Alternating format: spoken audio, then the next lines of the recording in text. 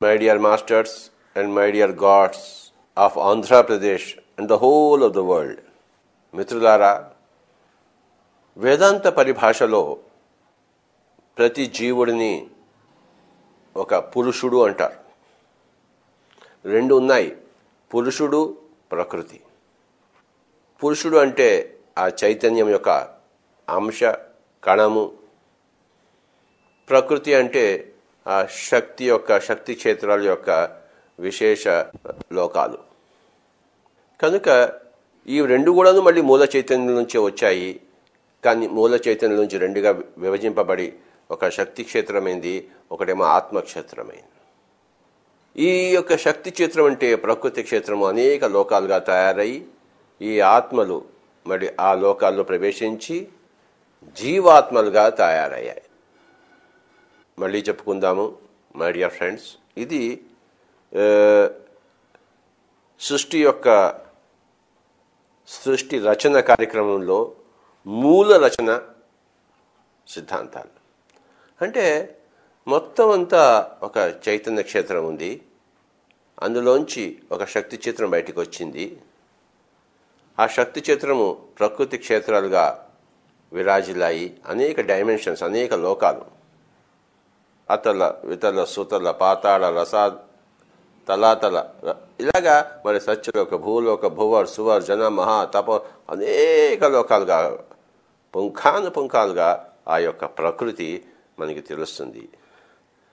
అలాగే ఆత్మక్షేత్రం నుంచి అనేక అంశాత్మలు బయలుదేరి ఈ ప్రకృతి క్షేత్రంలో, శక్తి క్షేత్రంలో, ఈ లోక క్షేత్రంలో మరి తమ అనుభవాలను పండించుకుంటుండగా మరి ఆ ప్రకృతితో మమేకమయ్యినప్పుడు ఈ యొక్క ఆత్మను జీవుడు అంటారు.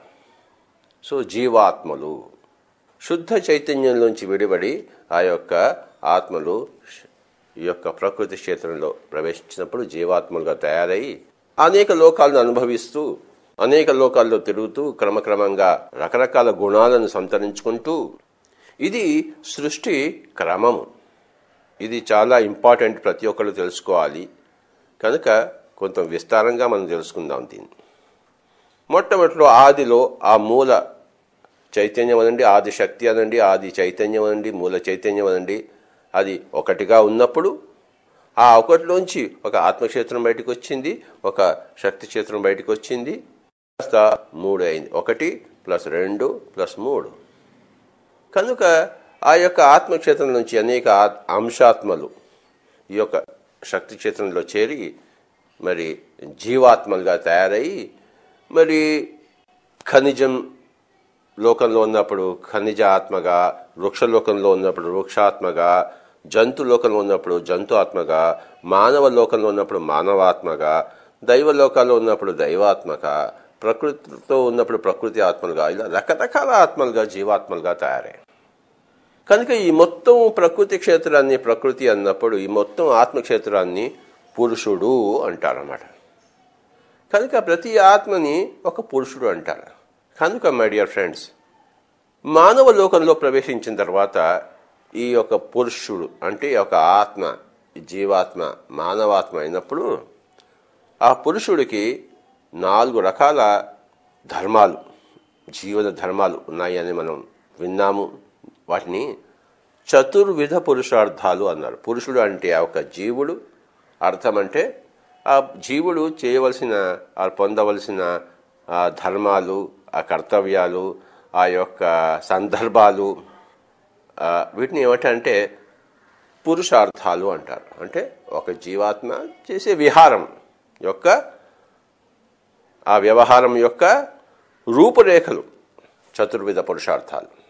ఆ జీవాత్మ, ఆ పురుషుడు, ఆ అంశాత్మ ప్రకృతిలో అనంతకాలంగా శాశ్వతంగా చేసే ఆ విహారాలను, ఆ వ్యవహారాలను పురుషార్థాలు అంటారు. భారతదేశం యొక్క ఋషులు ఈ పురుషార్థాలను 4 విధాలుగా విభజించారు. మనం ఈ 4 విధాల విభజింపబడిన ఆ పురుషార్థాలను అథవా చతుర్విధ పురుషార్థాలను మనం తెలుసుకుందాం విస్తారంగా. మళ్ళీ మొట్టమొదటికే వద్దాం. మొట్టమొదటిలో ఉన్నది మూల చైతన్యము, దాన్ని ఆది పరాశక్తి అంటాము. అందులోంచి ఒక ప్రకృతి క్షేత్రము, ఒక ఆత్మక్షేత్రం బయట రాగా మళ్ళీ ఆ మూల చైతన్యం అది అక్కడే ఉంటుంది. అందులోంచి ఇంకోటి వచ్చిందన్నమాట. అలాగా ఎలాగైతే తల్లి ఉంది, తల్లిలోంచి బిడ్డలు వచ్చినప్పుడు తల్లి చనిపోలేదు, బిడ్డలు ఉన్నారు, తల్లి ఉంది. తల్లి కాకుండా బిడ్డలు మళ్ళీ తయారయ్యామట, కుటుంబం. ఆ ఒకటిలోంచి 3 అనే కుటుంబం వచ్చింది. ఆ ఒకటేమో ఆది పరాశక్తి, అది ఆ మూల చైతన్యం ఉండగా అందులోంచి ఒక ఆత్మక్షేత్రము, అనేక ఆత్మల సముదాయం, తర్వాత అనేక లోకాల సముదాయం, ప్రకృతి క్షేత్రము. ఇది పురుష క్షేత్రము, అది ప్రకృతి క్షేత్రము. మళ్ళీ ఈ పురుషుడు మళ్ళీ ప్రకృతితో లయమైనప్పుడు జీవాత్మగా అనేక లోకాల్లో, అనేక పరిస్థితుల్లో ఖనిజాత్మగా, వృక్షాత్మగా, మరి జంతు ఆత్మగా, మళ్ళీ మానవాత్మగా, మరి దేవగణాత్మగా, అనేక రకాల గణాలు. ఇవన్నీ ఒకటా రెండా లెక్కలేనన్ని గణాలు. మరి ప్రతి గణంలోనూ చేరిన ప్రతి జీవాత్మ యొక్క గుణం వేరే, గణము వేరే, గుణము వేరే.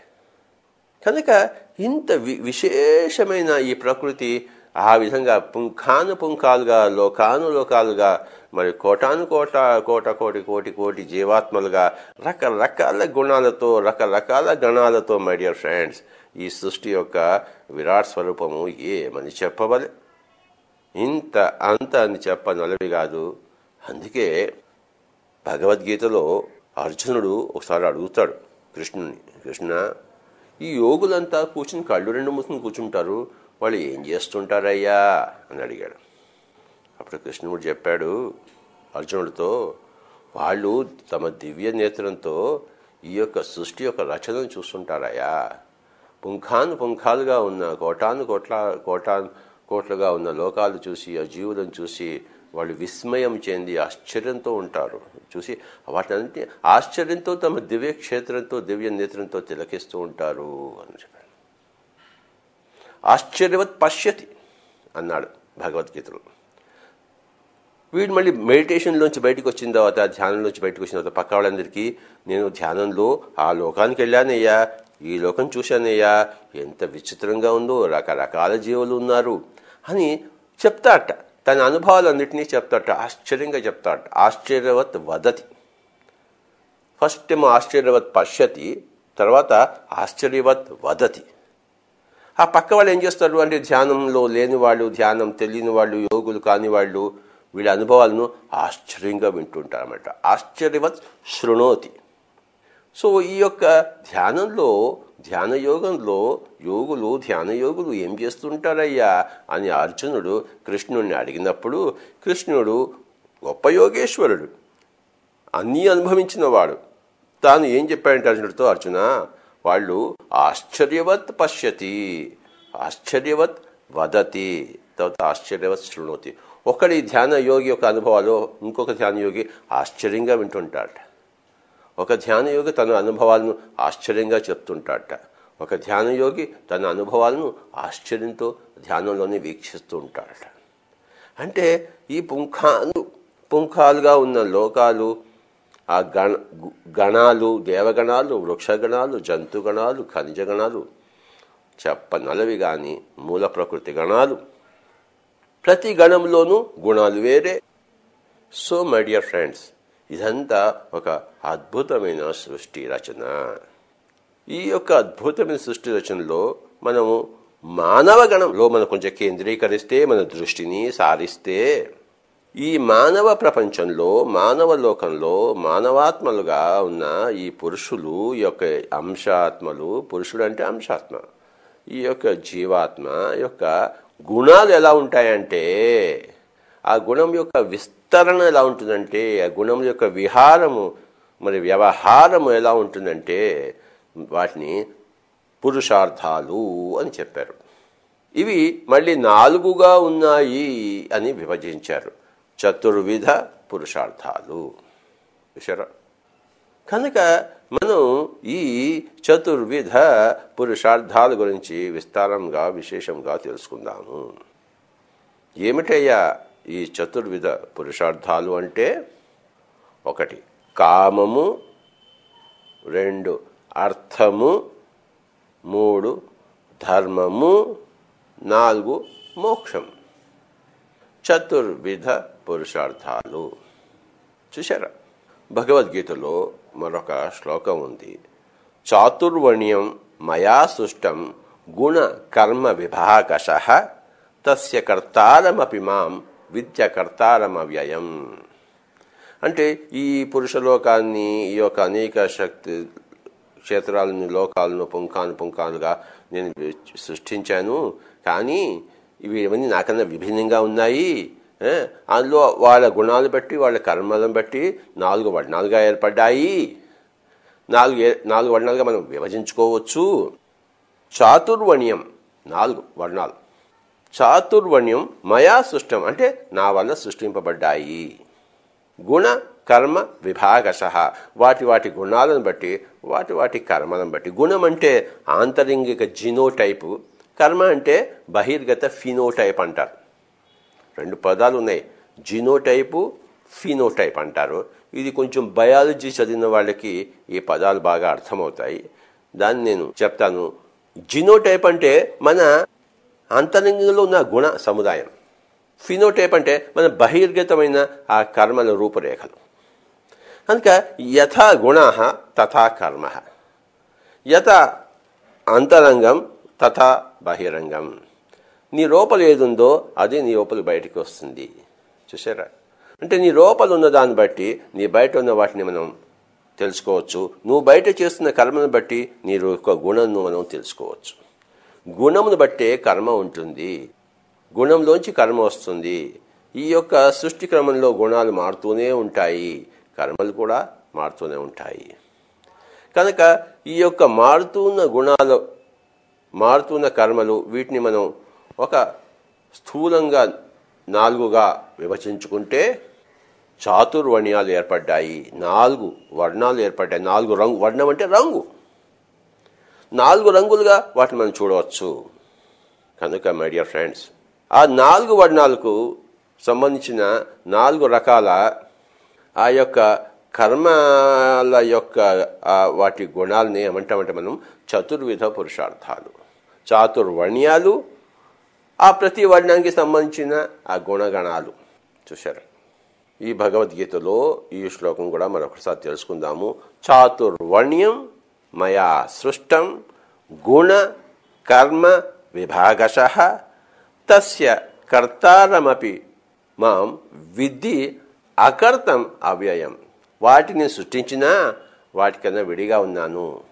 అవి నాలోంచి వచ్చినా నేను వ్యయము కాలేదు, నేను తగ్గబడలేదు, నేను అవ్యయముగానే ఉన్నాను, అకర్తగానే ఉన్నాను, అకర్తగానే అవ్యయంగానే ఉన్నాను.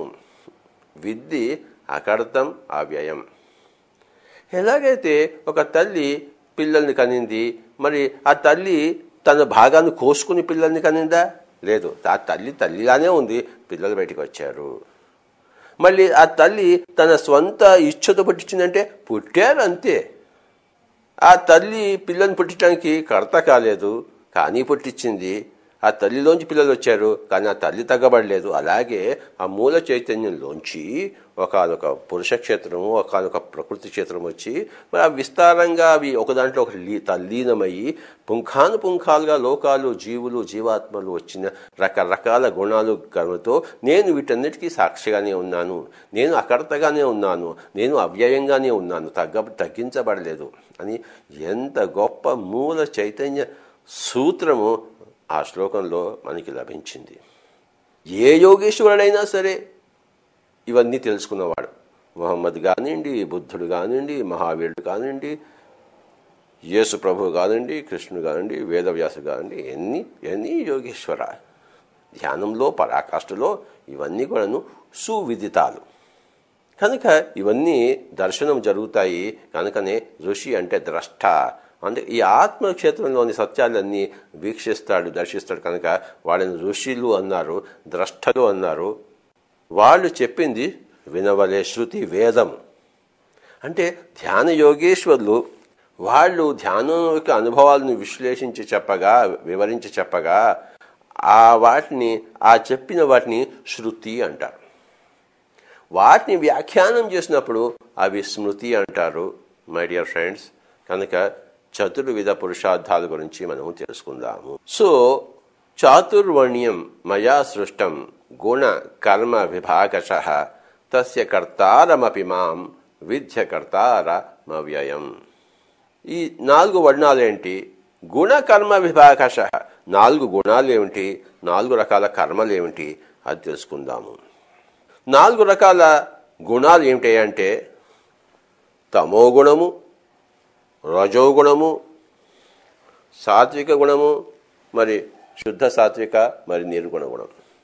కనుక తమో గుణము, రజోగుణము, సాత్వికము, శుద్ధ సాత్వికము, నిర్గుణము. కనుక ఈ శుద్ధ సాత్వికం వచ్చేసరికి ఇవి రెండు వెరసి ఒకటే శుద్ధ సాత్విక నిర్గుణం అయిపోతుంది.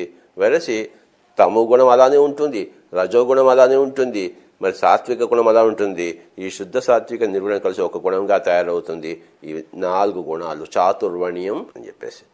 కనుక ఈ గుణానికి చెందిన తమో గుణానికి చెందిన కర్మలు వేరే, రజో గుణానికి చెందిన కర్మలు వేరే, సాత్విక గుణానికి చెందిన కర్మలు వేరే, ఈ శుద్ధ సాత్విక నిర్గుణ ఈ గుణానికి చెందిన కర్మలు వేరే. సో ఈ తమో గుణంలో విశేషంగా ఉండే వాళ్ళని మరి శూద్రులు అన్నారు. ఈ రజోగుణంలో విశేషంగా ఉండేవాళ్ళని వైశ్యులు అన్నారు. ఈ యొక్క సాత్విక గుణంలో విశేషంగా ఉండేవాళ్ళని క్షత్రియులు అన్నారు. మరి ఇక్కడ ఉండేవాళ్ళని బ్రాహ్మణులు అన్నారు. కనుక ఈ యొక్క తమో గుణంలో ఉండే వాళ్ళ గుణాలు ఎలా ఉంటాయి, వాళ్ళ కర్మలు ఎలా ఉంటాయి? ఆ గుణం బట్టి కామము, అర్థము, ధర్మము, మోక్షం. కనుక తమో గుణంలో ఉండే వాళ్ళ కర్మలు విశేషంగా కామపూరితంగానే ఉంటాయి. వైశ్య అంటే ఈ యొక్క రజోగుణంలో ఉండేవాళ్ళు అంటే వాళ్ళు సగం కామపూరితంగా ఉంటాయి, సగం అర్థపూరితంగా ఉంటాయి. ఇకపోతే క్షత్రియ లోకంలో వచ్చిన వాళ్ళు అంటే సాత్విక గుణ సంపన్నులు, వాళ్ళ కర్మలు 3 రకాలుగా ఉంటాయి. ఒక 1/3 వంతు కామంగా ఉంటుంది, ఇంకొక 1/3 అర్థంగా ఉంటుంది, ఇంకొక 1/3 ధర్మంలో ఉంటారు వాళ్ళు.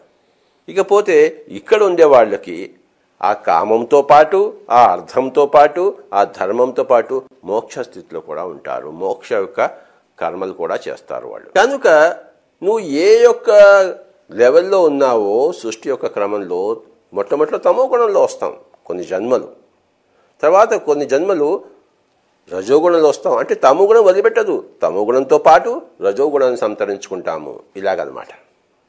మొట్టమొదటిలో ఇదే ఉంటుంది. ఇది కేవలం తమో గుణంలోనే ఉంటారు. క్రమేపీ ఒక రజోగుణాన్ని కూడా సంతరించుకుంటారు, తమో రజోగుణాల్లో విరాజిల్లుతారు.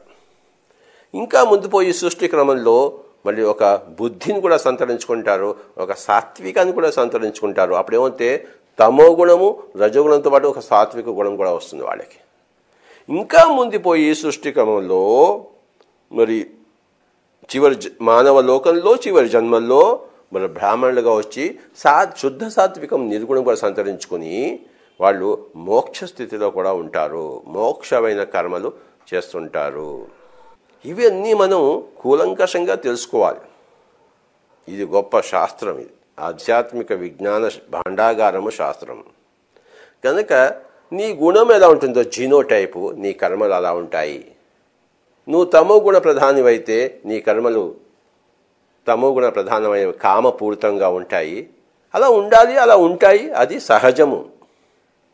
అలాగే నువ్వు రజోగుణానికి ఎగబ్రాకినప్పుడు నీ యొక్క కర్మలు, నీ యొక్క వ్యవహారాలు సగం తమోగుణ ప్రధానంగా అంటే కామపూరితంగా, సగం అర్థపూరితంగా ఉంటాయి. నువ్వు ఇంకా పైకి వెళ్ళినప్పుడు ఒక సాత్వికం కూడా నీలో వచ్చినప్పుడు ఒక ధర్మయుతంగా కూడా ఉంటాయి. అర్థము, ధర్మము ప్లస్ ఆ కామము 3 ఉంటాయి. ఇంకా ముందు పోయినప్పుడు నీ కామంతో పాటు, నీ అర్థంతో పాటు, నీ ధర్మంతో పాటు మోక్ష కర్మలు కూడా నువ్వు చేస్తావు. చాతుర్వర్ణ్యం మయా సృష్టం గుణ కర్మ విభాగశః తస్య కర్తారమపి మాం విద్య కర్తారమవ్యయం. మొత్తం యొక్క సృష్టి యొక్క ఆ స్థితిని ఈ ఒక్క శ్లోకంలో చెప్పి పడేశాడు మహాయోగేశ్వరుడైన వేదవ్యాసుడు. తమోగుణము, రజోగుణము, సాత్విక గుణము, మరి శుద్ధ సాత్విక మరి నిర్గుణ గుణం. కనుక తమోగుణము, రజోగుణము, సాత్వికము, శుద్ధ సాత్వికము, నిర్గుణము. కనుక ఈ శుద్ధ సాత్వికం వచ్చేసరికి ఇవి రెండు వెరసి ఒకటే శుద్ధ సాత్విక నిర్గుణం అయిపోతుంది. వెరసి తమో గుణం అలానే ఉంటుంది, రజోగుణం అలానే ఉంటుంది, మరి సాత్విక గుణం అలా ఉంటుంది. ఈ శుద్ధ సాత్విక నిర్గుణం కలిసి ఒక గుణంగా తయారవుతుంది. ఈ 4 గుణాలు చాతుర్వర్ణ్యం అని చెప్పేసి. కనుక ఈ గుణానికి చెందిన తమో గుణానికి చెందిన కర్మలు వేరే, రజో గుణానికి చెందిన కర్మలు వేరే, సాత్విక గుణానికి చెందిన కర్మలు వేరే, ఈ శుద్ధ సాత్విక నిర్గుణ ఈ గుణానికి చెందిన కర్మలు వేరే. సో ఈ తమో గుణంలో విశేషంగా ఉండే వాళ్ళని మరి శూద్రులు అన్నారు. ఈ రజోగుణంలో విశేషంగా ఉండేవాళ్ళని వైశ్యులు అన్నారు. ఈ యొక్క సాత్విక గుణంలో విశేషంగా ఉండేవాళ్ళని క్షత్రియులు అన్నారు. మరి ఇక్కడ ఉండేవాళ్ళని బ్రాహ్మణులు అన్నారు. కనుక ఈ యొక్క తమో గుణంలో ఉండే వాళ్ళ గుణాలు ఎలా ఉంటాయి, వాళ్ళ కర్మలు ఎలా ఉంటాయి? ఆ గుణం బట్టి కామము, అర్థము, ధర్మము, మోక్షం. కనుక తమో గుణంలో ఉండే వాళ్ళ కర్మలు విశేషంగా కామపూరితంగానే ఉంటాయి. వైశ్య అంటే ఈ యొక్క రజోగుణంలో ఉండేవాళ్ళు అంటే వాళ్ళు సగం కామపూరితంగా ఉంటాయి, సగం అర్థపూరితంగా ఉంటాయి. ఇకపోతే క్షత్రియ లోకంలో వచ్చిన వాళ్ళు అంటే సాత్విక గుణ సంపన్నులు, వాళ్ళ కర్మలు 3 రకాలుగా ఉంటాయి. ఒక 1/3 వంతు కామంగా ఉంటుంది, ఇంకొక 1/3 అర్థంగా ఉంటుంది, ఇంకొక 1/3 ధర్మంలో ఉంటారు వాళ్ళు. ఇకపోతే ఇక్కడ ఉండే వాళ్ళకి ఆ కామంతో పాటు, ఆ అర్థంతో పాటు, ఆ ధర్మంతో పాటు మోక్ష స్థితిలో కూడా ఉంటారు. మోక్ష యొక్క కర్మలు కూడా చేస్తారు వాళ్ళు. కనుక నువ్వు ఏ యొక్క లెవెల్లో ఉన్నావో సృష్టి యొక్క క్రమంలో మొట్టమొదటి తమో గుణంలో వస్తాం కొన్ని జన్మలు, తర్వాత కొన్ని జన్మలు రజోగుణంలో వస్తాం. అంటే తమో గుణం వదిలిపెట్టదు, తమో గుణంతో పాటు రజోగుణాన్ని సంతరించుకుంటాము. ఇలాగనమాట. మొట్టమొదటిలో ఇదే ఉంటుంది. ఇది కేవలం తమో గుణంలోనే ఉంటారు. క్రమేపీ ఒక రజోగుణాన్ని కూడా సంతరించుకుంటారు. తమో రజోగుణాల్లో విరాజిల్లుతారు. ఇంకా ముందు పోయి సృష్టి క్రమంలో మళ్ళీ ఒక బుద్ధిని కూడా సంతరించుకుంటారు, ఒక సాత్వికాన్ని కూడా సంతరించుకుంటారు. అప్పుడేమంటే తమో గుణము రజోగుణంతో పాటు ఒక సాత్విక గుణం కూడా వస్తుంది వాళ్ళకి. ఇంకా ముందుపోయి సృష్టి క్రమంలో మరి చివరి మానవ లోకంలో చివరి జన్మల్లో మరి బ్రాహ్మణులుగా వచ్చి శుద్ధ సాత్వికం నిర్గుణం కూడా సంతరించుకుని వాళ్ళు మోక్ష స్థితిలో కూడా ఉంటారు, మోక్షమైన కర్మలు చేస్తుంటారు. ఇవన్నీ మనం కూలంకషంగా తెలుసుకోవాలి. ఇది గొప్ప శాస్త్రం, ఇది ఆధ్యాత్మిక విజ్ఞాన భాండాగారము శాస్త్రం. కనుక నీ గుణం ఎలా ఉంటుందో జీనోటైపు, నీ కర్మలు అలా ఉంటాయి.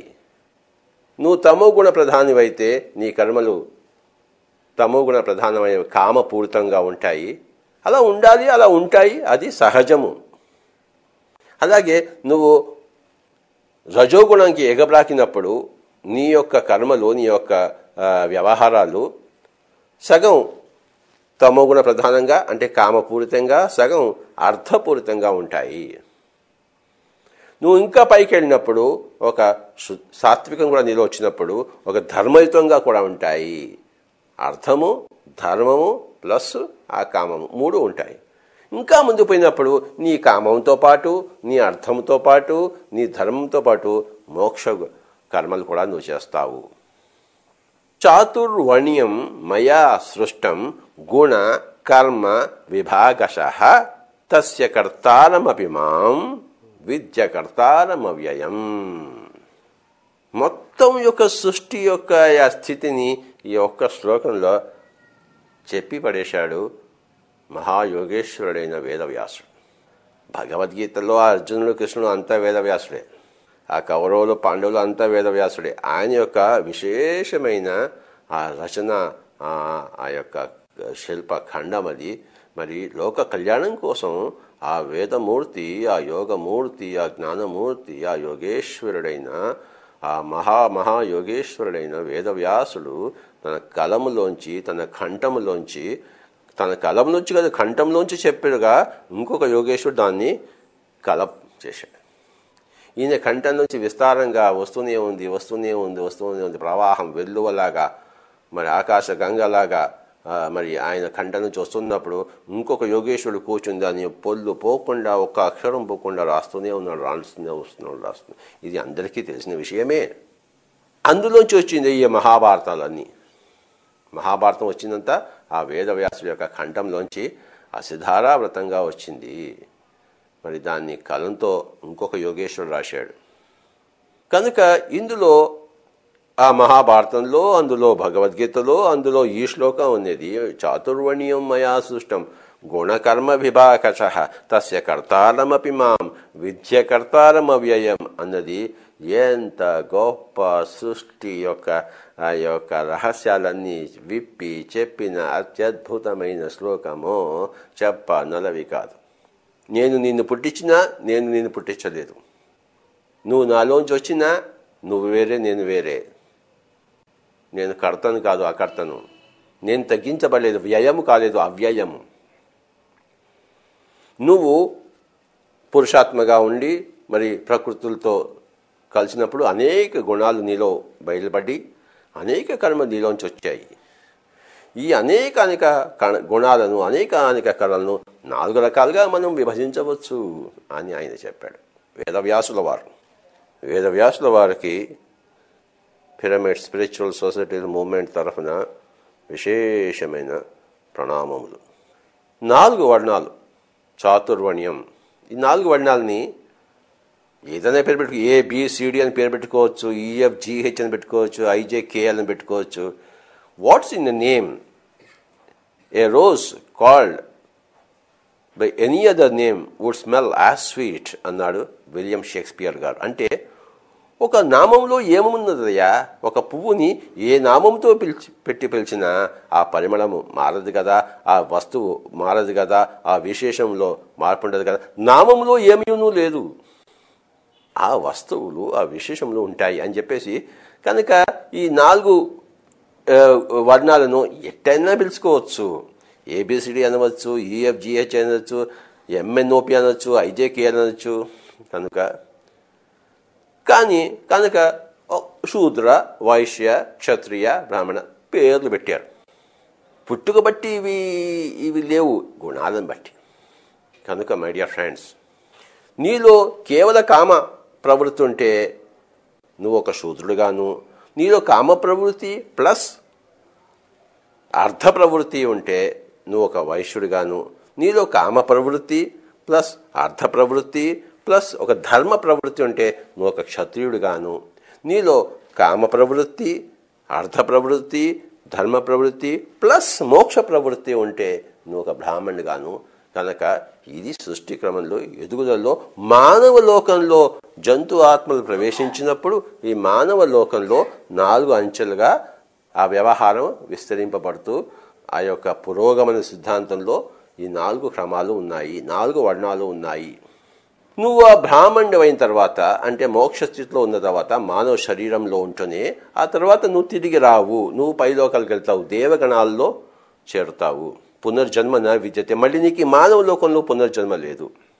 నువ్వు ఎప్పుడైతే ఆ బ్రాహ్మణ ప్రవృత్తి అంటే బ్రహ్మ జానాతి ఇది బ్రాహ్మణ, అక్కడ అహం బ్రహ్మాస్మి, నేను ఇక్కడ ఈ శూద్ర ప్రవృత్తిలో ఏముంటాడు, అహం దేహోస్మి, నేను ఈ దేహమే అన్న స్థితిలో నుంచి ఆ బ్రాహ్మణ స్థితికి వచ్చేసరికి అహం బ్రహ్మాస్మి, నేను మొత్తమే సృష్టికర్తను. అంటే ఆ యొక్క బ్రాహ్మణోత్తమ స్థితిలో ఒక కృష్ణుడు, ఒక రాముడు, ఒక ప్రహ్లాదుడు, ఒక యేసు ప్రభువు, ఒక మహమ్మద్ ప్రవక్త, ఒక బుద్ధుడు, ఒక మహావీరుడు, వీళ్ళంతా ఆ బ్రాహ్మణోత్తములు, ఆ యొక్క పురుషోత్తములు. పురుషుల్లో ఉత్తముడు, పురుషోత్తమ స్థితి, పురుషోత్తమ ప్రాప్తి. ఇక్కడేమో మొట్టమొదటి జన్మల్లో మానవ లోకంలో మొత్తం ఒక 400 జన్మలు ఉంటాయనుకోండి. ఆ మొట్టమొదటి జన్మల్లో ఆ పురుషాత్మ ప్రవేశించినప్పుడు ఆ పురుషాత్మకి ఏముంటుంది, అహం దేహోస్మి, నేను దేహమే, నేను ఈ శరీరమే, ఇంతకన్నా నేనేమీ లేదు. చూసారా? మరి సైన్స్ అంతా ఏం చెప్తుంది, నువ్వు ఈ దేహమే అని చెప్తుంది. ఆ సైంటిస్టులు అందరూ శూద్రులు అన్నమాట. చూసారా? సైంటిస్టులు అందరూ శూద్రులు అంటే వాళ్ళు అహం దేహోస్మి స్థితిలో ఉన్నారు. వాళ్ళకి కామం ఒకటే కావాలి. అంటే ఇంకా బాగా తినాలి, ఇంకా బాగా పడుకోవాలి, ఇంకా బాగా నిద్రపోవాలి, కనుక ఫోమ్ బెడ్లు తయారు చేసుకోవాలి, అంటే ఏసీలు కావాలి, అంటే అంత కామ ప్రవృత్తి నుంచి వచ్చింది. సైంటిస్ట్ అంటే మెటీరియల్ సైన్సెస్ అన్నీ కూడాను శూద్ర స్థితి. జన్మ పరంపరలో ఆ యొక్క భౌతికవాదం నుంచి ఆత్మవాదం వైపు వచ్చేసినప్పుడు, ఆత్మ యోగేశ్వరులైనప్పుడు, బ్రాహ్మణోత్తములైనప్పుడు, పురుషోత్తములైనప్పుడు అక్కడి నుంచి మళ్ళీ పునర్జన్మ లేదు. కనుక మై డియర్ ఫ్రెండ్స్, ఈ సైంటిస్టులు అంటే ఈ కనపడే కళ్ళతో, ఈ వినపడే చెవులతో మాత్రమే చూసి విని దాంట్లోంచి తెలుసుకునే వాళ్ళు అంతా శూద్రులు. అంటే సైంటిస్ట్ స్థితి శూద్ర స్థితి. అంటే ఇంకా చిన్న శైశవాత్మ. ఈ సైంటిస్ట్ శైశవాత్మ అయితే నేను అహం దేహోస్మి, అహం బాడీయోస్మి, అహం ఆటమ్స్ ఓస్మి, అహం మాలిక్యూల్స్ ఓస్మి, ఇంతకనికి ఏమీ లేదు, ఇది చనిపోతే నేను చనిపోయినట్లు లెక్క అని ఆ యొక్క సైంటిస్టు ఆ శైశవాత్మ. యోగేశ్వరుడు పూర్ణాత్మ, ఇన్ఫినిట్ సోల్. ఇది ఇన్ఫంట్ సోలు, అది infinite soul. So my dear friends, అహం దేహోస్మి అన్నది అది శూద్రస్థితి. వైశ్యస్థితి ఏంటంటే అహం దేహ ప్లస్ అహం మన, అంటే నేను ఒక మనసుని, నేను ఒక మైండ్ని, నేను శరీరమే కాదు, నేను ఒక మైండ్ని. తర్వాత క్షత్రియుల్లో ఒక బుద్ధి, నేను ఒక బుద్ధిని, నేను ఒక శరీరాన్ని, నేను ఒక మనసుని, నేను ఒక బుద్ధిని, నాకు ఒక బుద్ధి ఉంది. ఇక్కడ ఆ దేహోస్మి స్థితిలో బుద్ధి ఏమీ లేదు. నేను నిన్ను తింటా, నువ్వు నన్ను తిను, నేను నిన్ను కొడతా, నువ్వు నన్ను చంపుకో, ఏమిటో గోలంతా. కనుక నేను మేకను తింటా, చేపను తింటా, మనుషులను తింటా, తినడమే నా పని. నేను నిన్ను తింటా, నువ్వు నన్ను తిను, నేను నిన్ను చంపుతా, నువ్వు నన్ను చంపు. ఇదే ఆ యొక్క శరీరంలోనే మొత్తం అంత వ్యవహారం అంతా. మనసును ఉపయోగించి తెలుసుకోవడము, మనసు యొక్క కోరికలు, మనసు యొక్క ఆ సంగీతము, ఆ నృత్యము, ఈ కళలు, ఇవన్నీ మనసు నుంచి వచ్చాయి. కనుక అక్కడ అవన్నీ ఉంటాయి. ఇకపోతే మంచి ఏమిటి, చెడు ఏమిటి అనే బుద్ధి క్షేత్రంలో ప్రవేశించినప్పుడు నువ్వు ఒక క్షత్రియుడు అవుతావు. నీకు మంచి చెడు తెలియనప్పుడు నువ్వు క్షత్రియుడు కావు. తర్వాత నేనెవరు, నేను శరీరం కాదు, అహం బ్రహ్మాస్మి, నేనే అంతం చోట్ల మమాత్మ సర్వభూతాత్మ అని ఆ క్షేత్రంలో ప్రవేశించినప్పుడు అప్పుడు నువ్వు బ్రాహ్మణుడు. బ్రహ్మ జానాతి ఇది బ్రాహ్మణ మై డియర్ ఫ్రెండ్స్. కనుక ఈ అహం దేహోస్మి అనే స్థితి నుంచి ఒకనొక జంతు ఆత్మ మానవ లోకంలో ఫస్ట్ ప్రవేశించినప్పుడు, శైశవాత్మగా ఉన్నప్పుడు, శైశవ మానవాత్మగా ఉన్నప్పుడు అహం దేవోస్మి ఉంటుంది. మరి జన్మ పరంపరలో 400 జన్మల్లో ఒక్కొక్క మెట్టు ఎక్కి అన్నీ మారుతుండగా, కర్మలన్నీ మారుతుండగా చివరికి ఒక కర్మలు ఎలా ఉంటాయంటే మోక్ష స్థితిలో ఉంటాయి. శరీరంలో ఉన్నాడు కనుక శరీర స్థితి, శరీర కామం ఉంటుంది. మనసు కనుక మనసు యొక్క కోరికలు ఉంటాయి. బుద్ధి కనుక బుద్ధి యొక్క ఆ యొక్క వివేకము ఉంటుంది. ఆత్మ కనుక ఆ యొక్క మోక్ష స్థితిలోనూ ఉంటాడు. అంటే ఈ నాలుగిటిని సమతుల్యంగా ఉంటుంది వాడి జీవితంలో. ఒకానొక బ్రాహ్మణుడి జీవితంలో వాడి జీవితం అంతా చూసుకుంటే 25% కామంలో ఉంటాడు, 25% అర్థంలో ఉంటాడు, 25% ధర్మంలో ఉంటాడు, 25% మోక్షంలో ఉంటాడు. చక్కగా ఏది ఇంకొక దాన్ని డామినేట్ చేయదు. కనుక 4 పుష్కలంగా సరైన సమతూకంలో ఉండేవాడు బ్రాహ్మణుడు. 3 సమతూకంలో ఉండేవాడు. అంటే మోక్షం లేకుండా, మోక్షం గురించి ఇంకా తెలియదు ఆ క్షత్రియుడికి. ఇంకా అహం దేహోస్మిలో ఉన్నాడు, కానీ ఆ దేహంతో పాటు బుద్ధి కూడా వికసించింది. కనుక మూడు వంతులు చేసుకున్నట్టే అయితే ఒక 1/3 వంతు కామము, 1/3 వంతు అర్థము, 1/3 వంతు ధర్మంలో ఉంటాడు క్షత్రియుడు. వైశ్యుడు 50% కామము, 50% అర్థంలో ఉంటాడు. శూద్రుడు 100% కామంలో ఉంటాడు. కనుక ఈ చతుర్విధ పురుషార్థాలు ఏమిటంటే కామ, అర్థ, ధర్మ, మోక్షము. కామం అంటే తమోగుణం నుంచి ఉద్భవించింది, అర్థం అంటే రజోగుణం నుంచి ఉద్భవించింది, ధర్మం అంటే సాత్వికం నుంచి ఉద్భవించింది, మోక్షం అంటే శుద్ధ సాత్విక నిర్గుణం నుంచి ఉద్భవించింది. కనుక నీ యొక్క గుణం బట్టి, జీనోటైప్ బట్టి నీ యొక్క కర్మలు ఉంటాయి. నీ యొక్క ఫినోటైప్ బట్టి అంటే నీ యొక్క బహిర్గతాన్ని బట్టి నీ అంతర్గతాన్ని మనం తెలుసుకోవచ్చు. అంతర్గతాన్ని గుణం అంటాము, బహిర్గతాన్ని కర్మ అంటాము.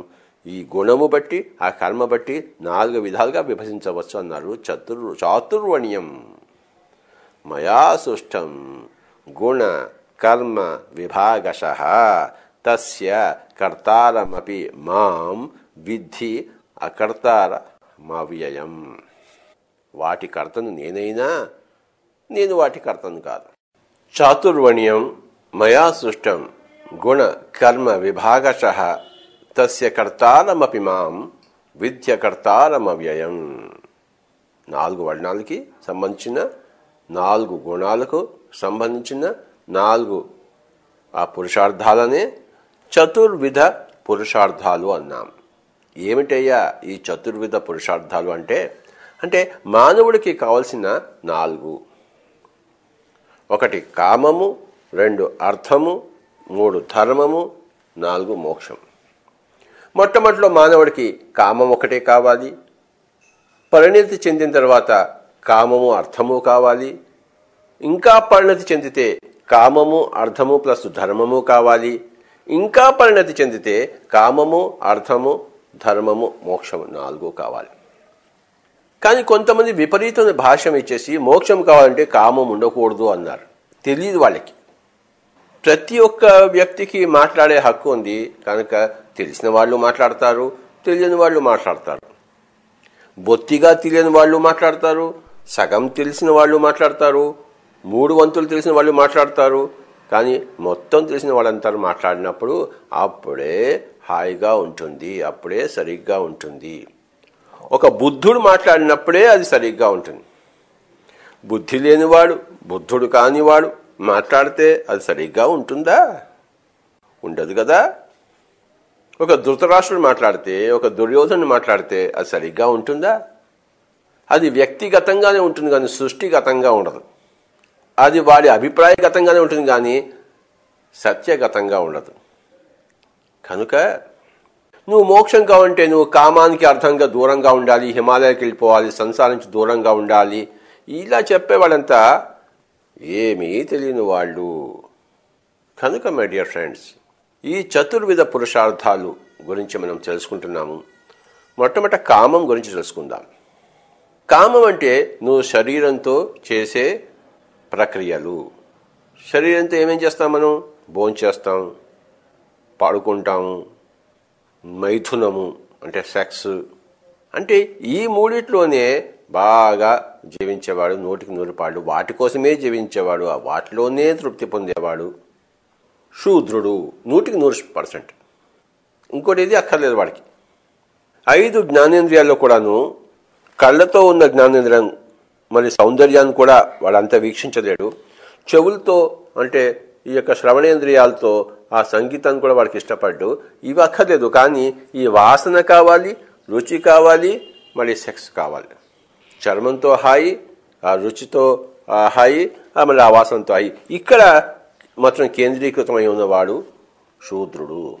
అది శైశవాత్మస్థితి, బాలాత్మస్థితి. తర్వాత మరి యువాత్మ, ప్రౌఢాత్మ అయినప్పుడు కళలు కావాలి. అంటే సంగీతోపాసన, సౌందర్యోపాసన, మరి యొక్క ఆ కళలన్నీ వస్తాయి. అప్పుడు అంటే ఆ మనస్సు కూడా అభివృద్ధి చెందుతుంది. మనస్సు ద్వారా, శరీరం ద్వారా కాకుండా మనస్సు ద్వారా దాన్ని అర్థము అంటాం. అది సో కామం అంటే కేవలము మైథునము, సెక్స్ అనుకుంటే వాడు పిచ్చోడు, ఏమీ తెలియని వాడు. తర్వాత ఆ కామము తప్పు అనుకున్నప్పుడు మళ్ళీ వాడు పిచ్చోడు. అది సహజము. శరీరంలోంచి ఆకలి వచ్చినప్పుడు, ఆ రుచి కోరుకున్నప్పుడు, మరి మైథున కోరిక వచ్చినప్పుడు, ఆ కోరిక తీసుకుంటున్నప్పుడు ఇదంతా సహజము. సహజముగా ఉండకపోవడం అసహజము. సహజముగా ఉండకపోవడము ప్రకృతి పరంగా ఉండకపోవడము వికృత పరంగా ఉండడము. వికృత పరంగా ఉంటే మరి అక్కడ దుఃఖం వస్తుంది, ప్రకృతి పరంగా ఉంటే అక్కడ సుఖం వస్తుంది, ప్రగతి ఉంటుంది. వికృతంగా ఉన్నప్పుడు తిరోగతి ఉండదు కానీ ప్రగతి ఉండదు. వెనక్కి వెళ్ళడం ఉండదు కానీ ముందుకు వెళ్ళడం ఉంటుంది. అంటే అక్కడే గింగిరాలు తిరుగుతూ ఉంటాము వికృతంగా ఉంటే. ఎవరైతే కామాన్ని తృణీకరించారో వాళ్ళు ముందుకు పోరు. ఎవరైతే కామాన్ని ఎదుర్కొన్నారో, విపరీతంగా దాని వ్యాఖ్యానాలు చేశారో వాళ్ళు ముందుకు పోరు. అంటే వాళ్ళ అప్రాకృతంగా ఉన్నారు, వికృతంగా ఉన్నారు. అంటే వాళ్ళకి ప్రగతి ఉండదు, తిరోగతి ఉండదు, కానీ ప్రగతి ఉండదు. ఎక్కడ వేసిన గొంగళి అక్కడే.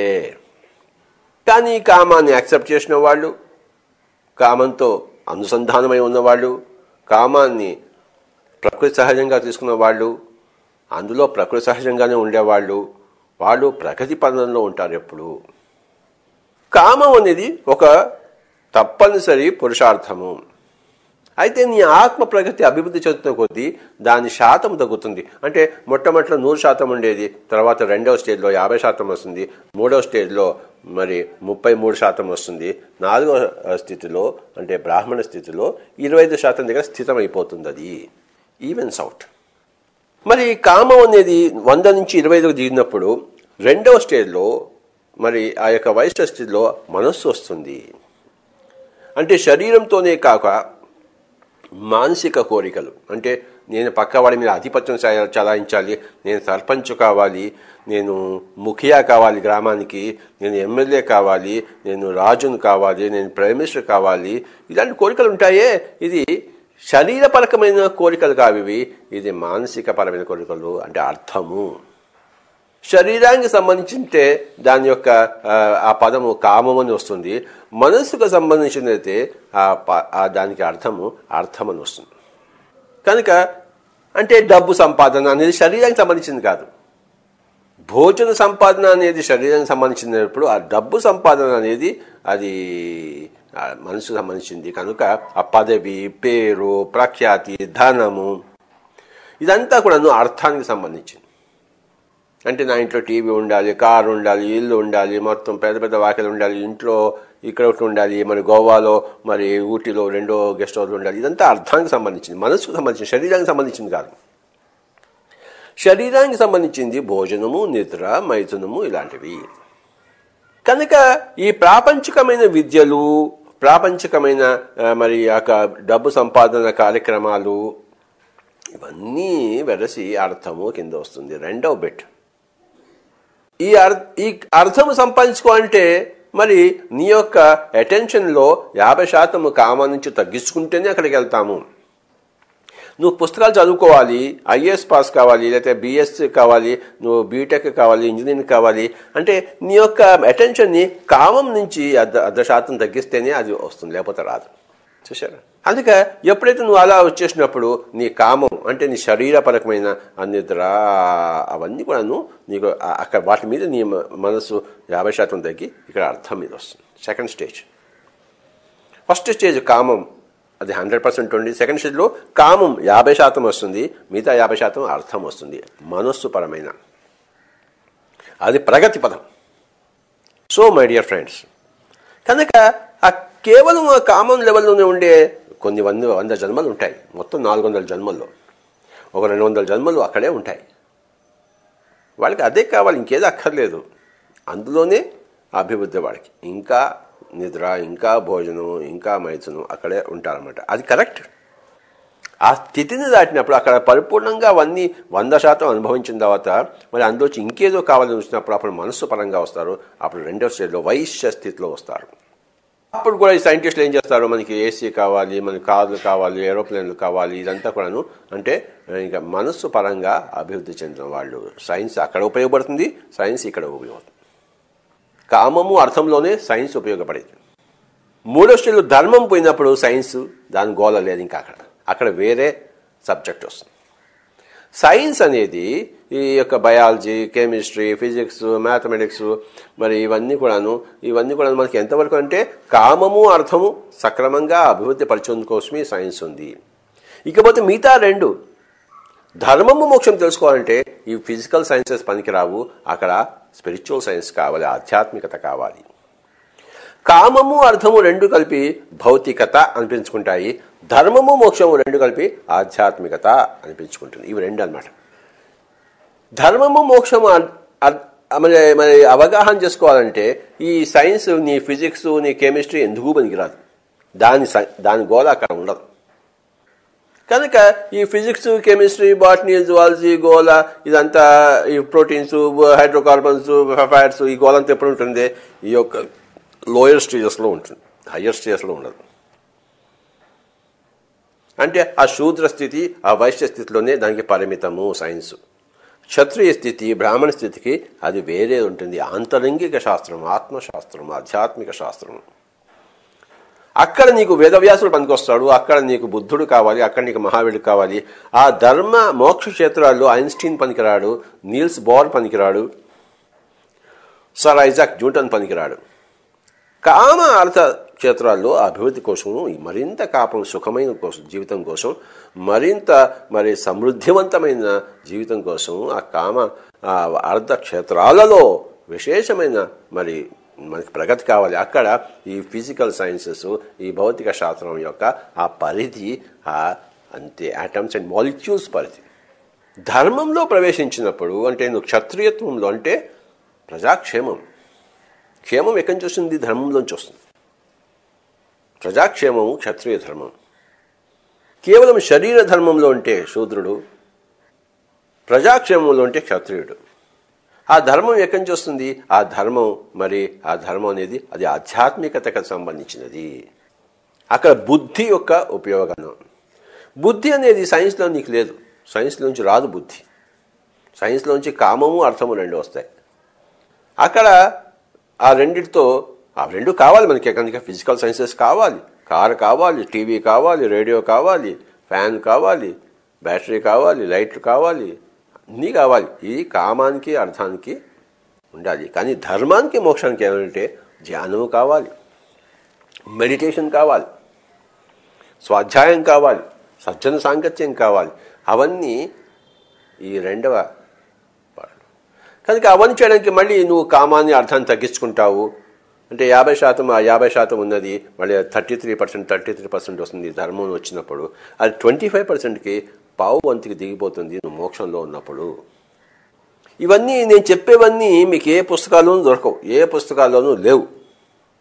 ఇదంతా నా యొక్క స్వ అనుభవము. నేను చెప్పేదంతా ఎక్కడి నుంచి వచ్చింది? నా స్వానుభవం.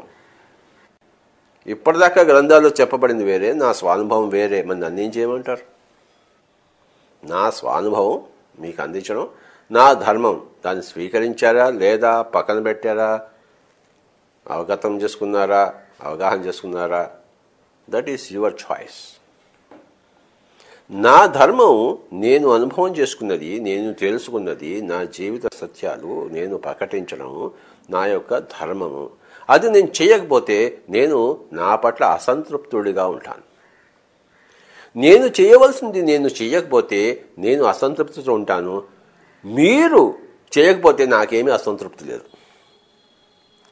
మీరు పుట్టినా, చచ్చిపోయినా, చేసినా, చేయకపోయినా, మోక్షం పొందినా, పొందకపోయినా నాకేమీ అసంతృప్తి లేదు. ఎలాగైతే కౌరవులు పాండవులు యుద్ధం చేసుకుంటే కృష్ణుడికి ఏమీ అసంతృప్తి లేదు. మీరు కొట్టుకోండి, చావండి, నేను చూస్తాను ఇక్కడి నుంచి. నేను మటుకు యుద్ధం చేయను. నేను కౌరవుల పక్షాన లేదు, పాండవుల పక్షాన లేదు, మంచి పక్షాన లేదు, చెడు పక్షాన లేదు. కానీ నేను చూస్తాను, దగ్గర నుండి చూస్తాను మీరు ఎలా కొట్టుకుంటున్నారో. సో మై డియర్ ఫ్రెండ్స్, ఈ సత్యాలన్నీ కామం గురించి, అర్థం గురించి, ధర్మం గురించి, మోక్షం గురించి చెప్పవలసిన ధర్మం నాకు. ఎందుకంటే నేను చెప్పకపోతే నాకే అసంతృప్తి. కనుక నేను చెప్తూనే ఉంటాను. నా ముందు ఒక్కడు కూర్చున్నా, నా ముందు లక్షల మంది కూర్చున్నా ఈ చెప్పేది మారదు. ఎందుకంటే నా అనుభవం మారదు. నా జీవిత సత్యాలు నా అనుభవం నుంచి వచ్చినవి. నా అనుభవం ఎక్కడి నుంచి వచ్చింది? నా తృష్ణలోంచి వచ్చింది. సత్య అన్వేషణ, సత్య తృష్ణ, సత్య పిపాసలోంచి నాకు వచ్చాయి. కనుక మై డియర్ ఫ్రెండ్స్, ఒకటి మాత్రం తెలుసు, శాస్త్రం ఎప్పుడు ఎల్లడలా ఒకటే ఉంటుంది. విధ విధాలుగా ఉండదు, అనేక రకాలుగా ఉండదు. కానీ మనం ఎంత ఈ స్కేల్లో 0 to 100 స్కేల్లో ఎంత ఉంటే, 2లో ఉంటే మనకు 2 సత్యమే కనబడుతుంది, మనం 3లో ఉంటే 3 అనే సత్యం కనబడుతుంది, 100 ఉంటే 100 సత్యం కనబడుతుంది. మన ప్రగతిలో మనం దూసుకుపోతున్న కొద్దీ మన వీక్షణ మారుతూ ఉంటుంది, మన సత్యాలు మారుతుంటాయి, మన జగత్తు మారుతూ ఉంటుంది, మన పరిధి మారుతూ ఉంటుంది, మన అవగాహనలు మారుతూ ఉంటాయి. మనం చిన్నప్పుడు తల్లి ఓడే ముఖ్యం, పరిగెత్తి మళ్ళీ తల్లియోడికి వస్తాం. చూశారు, ఇప్పుడు తల్లియోడికి వెళ్తామేంటి? ఇప్పుడు జీవిత సత్యాలు వేరే. కనుక మై డియర్ ఫ్రెండ్స్, ఇప్పుడు మనకి తల్లి ఓడి కాదు, సత్యపు ఓడి కావాలి. చిన్న పాపగా ఉన్నప్పుడు తల్లి ఓడి, మరి గడ్డాలు వచ్చిన తర్వాత సత్యపు ఓడి కావాలి, తల్లి ఓడి కాదు. కనుక ఆ సత్యపు ఓడిలో చేరిన వాళ్లే యోగేశ్వరులు. వాళ్ళు చెప్పింది ఇగో నాకు తెలిసింది, నేను నా అనుబంధం సంపాదించుకుని ఏంటంటే, కామము అర్థకి విరుద్ధం కాదు, కామము ధర్మానికి విరుద్ధం కాదు, కామము మోక్షానికి విరుద్ధం కాదు. అలాగే అర్థము కామానికి విరుద్ధం కాదు, అర్థము ధర్మానికి విరుద్ధం కాదు, అలాగే ధర్మము మోక్షానికి విరుద్ధం కాదు. ఇవన్నీ పరస్పరము ఉండవలసినవే. 4 విధ పురుషార్థాలు అందరికీ ఉండవలసినవే. అయితే మోతాదులు మారుతాయి, వాటి యొక్క ఆ పరిమాణము మారుతుంది. 100% ఉండేది 50% వస్తుంది, తర్వాత 33% వస్తుంది. కామం తర్వాత 25% సెటిల్ అవుతుంది. అర్థము 50%లో ఉండేది మళ్ళీ 33కి వస్తుంది, అది 25కి వస్తుంది. ధర్మం కూడా 33% ఉండేది 25%కి వస్తుంది చివరి దశలో. శూద్ర స్థితిలో ఉన్నప్పుడు, కామక్షేత్రంలో ఉన్నప్పుడు, తమోగుణ ప్రధానంగా ఉన్నప్పుడు శరీరమే ప్రధానం, అది మనసు ప్రధానం లేదు. రజోగుణంలో మనస్సుకు ఎంతో ప్రధానం. వైశ్య స్థితిలో మనస్సుకు ఏకాగ్రత ఉంటే గానీ నువ్వు ఆ సంగీతం వినలేవు, ఆ కళల్లో ముళ్ళలేవు, ఆ విద్య నీకు రాదు, ఆ డబ్బు సంపాదించలేవు. కనుక డబ్బు సంపాదించడానికి శరీరం యొక్క కండలు కాదు కావాల్సింది, మనస్సు యొక్క ఏకాగ్రత, మనస్సు యొక్క ఆ స్పష్టత. మానసిక కష్టం చేయాలి వాడు, శారీరక కష్టం కాదు, మానసిక కష్టం చేయాలి. ఇప్పుడు ఇన్ఫర్మేషన్ టెక్నాలజీ ఉన్నారు, వాళ్ళంతా ఏం చేస్తుంటారు? పొద్దుంచి రాత్రి వరకు శారీరక కష్టం ఏమీ లేదు, మానసిక కష్టం చేస్తారు. శారీరక కష్టం చేసి కట్టెలు కొట్టుకుంటే మరి రోజుకి 100 రూపాయలు వస్తే, వాడు మానసిక కష్టం చేస్తే కంప్యూటర్ బాక్స్ ముందుకు వస్తుంది, వాడు రోజుకి 10,000 రూపాయలు సంపాదించుకుంటాడు. అంటే ఆ డబ్బు అనేది ఆ మానసిక కష్టంలోంచి వస్తుంది. కనుక ఆ మానసిక ధర్మంలోకి, శారీర ధర్మంలో ఉండేవాడే శూద్రుడు, మానసిక ధర్మంలో ఉండేవాడు ఆ మానసిక గుణగణాలతో, ఆ మానసిక గుణంతో, మానసిక గణంతో ఉండేవాడు రజోగుణంతో ఉండేవాడు, వాడు వైశ్యుడు. చూశారు, ఎంతసేపు ధనము ధనము ధనము, సమృద్ధి సమృద్ధి సమృద్ధి, సంపద సంపద సంపద సంపద, అక్కడే నా షేర్ వాల్యూ ఎప్పుడు పైకే పోతుండాలి. ఇదంతా అర్థం. సడన్గా షేర్ వాల్యూ పడిపోయినప్పుడు, వాళ్ళ జీవితంతో వ్యర్థమైపోయి చేసినప్పుడు, కళ్ళు బయర్లు కమ్మినప్పుడు, అప్పుడు ఏ గడ్డం గడి దగ్గరికి వస్తాడు, స్వామి నాకు మనశ్శాంతి పోయిందని చెప్పేసి, అప్పుడు ధ్యానం చేయబోయే అని చెప్పేసి పై స్థితికి తీసుకెళ్తాం. ఆ కామం కూడా శరీరం దృఢంగా ఉన్నప్పుడు చక్కగా కామం ఉంటుంది. శరీరం ముసిలైపోగానే బాబు నా జీవితం అంతా వ్యర్థమైపోయింది, నా కామం లేదు, ఇప్పుడు నాకు నిద్ర రావడం లేదు, నా భోజనం తినలేకపోతున్నాను, అక్కడ వంకాయ కూర ఉంది కానీ ఇక్కడ నాకు తినలేకపోతున్నాను, ఏం చేయమంటావు స్వామీజీ అంటే, ధ్యానం చేయనైనా, శూద్రుడిగా బతికావు ఇంకా బ్రాహ్మణుడిగా కా, వైశ్యుడిగా బ్రతికావు ఇంకా బ్రాహ్మణుడిగా దా అని అప్పుడు వాళ్ళకి ఏం చెప్తామంటే, మనం వాళ్ళకి ధ్యానం నేర్పించినప్పుడు ఆ శూద్ర స్థితి నుంచి బయటకు వచ్చేసి, ఆ వైశ్య స్థితి నుంచి బయటకు వచ్చేసి ఆ యొక్క బ్రాహ్మణ స్థితిలో అహం బ్రహ్మాస్మి అనే స్థితికి వస్తాడు. అప్పుడు వాడి జీవితంలో దుఃఖం పోతుంది. నేను కేవలం శరీరమే అన్నప్పుడు ఆ శరీరము శుష్కించడం ఆ శరీర ధర్మము, ఆ శరీరం చనిపోవడం శరీర ధర్మము, ఆ శరీరము మరి క్షీణించడము, శీర్యతే ఇది శరీర, అది శరీరం యొక్క పద ఉత్పత్తి. శీర్యతే ఇది శరీర, దహ్యతే ఇది దేహ, దహింపబడుతుంది కనుక దాన్ని దేహము అన్నారు, క్షీణిస్తూ ఉంటుంది కనుక శరీరం అన్నారు. శీర్యతే ఇది శరీర, దహ్యతే ఇది దేహ. కనుక ఏదైతే క్షీణిస్తూనే ఉంటుందో, దహింపడానికి రెడీగా ఉంటుందో, నువ్వు కామాన్ని వెతుక్కుంటున్నావు, 100కి 100 పాళ్ళు 25% వెతుక్కో. 100కి 100 పాళ్ళు వెతుక్కుంటే నువ్వు గుండొస్తుందో చూడతావు, దుఃఖానికి పాలవుతావు, ఏడుస్తూ జీవిస్తూ. కనుక 100కి 100 పాళ్ళు కాకుండా 25 పాళ్ళకు పరిమితం అయ్యి, అలాగే మనసు డబ్బు సంపాదించాలి అన్నది కూడా నువ్వు 50%, 100% కాకుండా దానికి 25% పెట్టేసి పక్క వాళ్ళ కోసం కూడా హెల్ప్ చేయి. ధర్మం. నీ సంగతి నువ్వు చూసుకోమాక, పక్క వాళ్ళ సంగతి కూడా చూడు. నీకు బుద్ధి ఉంటే కదా నువ్వు పక్క వాళ్ళ దగ్గర పోయేది. బుద్ధి లేని వాడు తన దగ్గరే తాను ఉంటాడు. బుద్ధి ఉన్నవాడు పక్క వాళ్ళ దగ్గర పోయి నేర్చుకుంటాడు, అథవా నేర్పిస్తుంటాడు. కనుక ఆ పక్క వాళ్ళని కూడా నీ యొక్క జీవితంలోకి పరిగణనలోకి తీసుకోవడమే ధర్మము. తర్వాత నీ యొక్క అసలు ప్రకృతి అంటే నీ యొక్క విరాట్ స్వరూప ప్రకృతి, నీ యొక్క మూల చైతన్య ప్రకృతి, అక్కడికి పోవడమే నీ మోక్షం. ఎక్కడి నుంచి వచ్చావో అక్కడికి పోవడం, అది మోక్ష స్థితి. కనుక మనిషి జీవితము ఒక పిరమిడ్ మాస్టర్ ఎలా ఉంటాడంటే 25% కామము, 25% అర్థము, 25% ధర్మము, 25% మోక్షం. ఇది సరి అయిన most balanced life, perfect master యొక్క లైఫ్. చూసారా, కృష్ణుడు తన కామాన్ని తాను చూసుకున్నాడు, వదిలిపెట్టాడా? తన అర్థాన్ని తాను చూసుకున్నాడు, రాజుగా ఉన్నాడు, వదిలిపెట్టాడా? తన ధర్మాన్ని తాను చేశాడు, వదిలిపెట్టాడా? తన మోక్షంలో ఎప్పుడో ఉన్నాడు, పుట్టినప్పటి నుంచే ఉన్నాడు. కనుక మై డియర్ ఫ్రెండ్స్, ప్రతి పిరమిడ్ మాస్టరు ఒకనొక కృష్ణుడు లాంటి వాడు. అంటే కామాన్ని వదిలిపెట్టినవాడు కాదు, అర్థాన్ని వదిలిపెట్టినవాడు కాదు, ధర్మాన్ని వదిలిపెట్టినవాడు కాదు. కామంతో పాటు అర్థం, అర్థంతో కామ అర్థాలతో పాటు ధర్మము, కామ అర్థ ధర్మాలతో పాటు మోక్షము, మోక్షంతో పాటు కామము, మోక్షంతో పాటు ధర్మము, మోక్షంతో పాటు. కనుక అన్నిటినీ సమర్థకంగా 25, 25, 25, 25 చతుర్విధ పురుషార్థాలను సరిగ్గా 25 చేసిన వాడే పురుషోత్తముడు.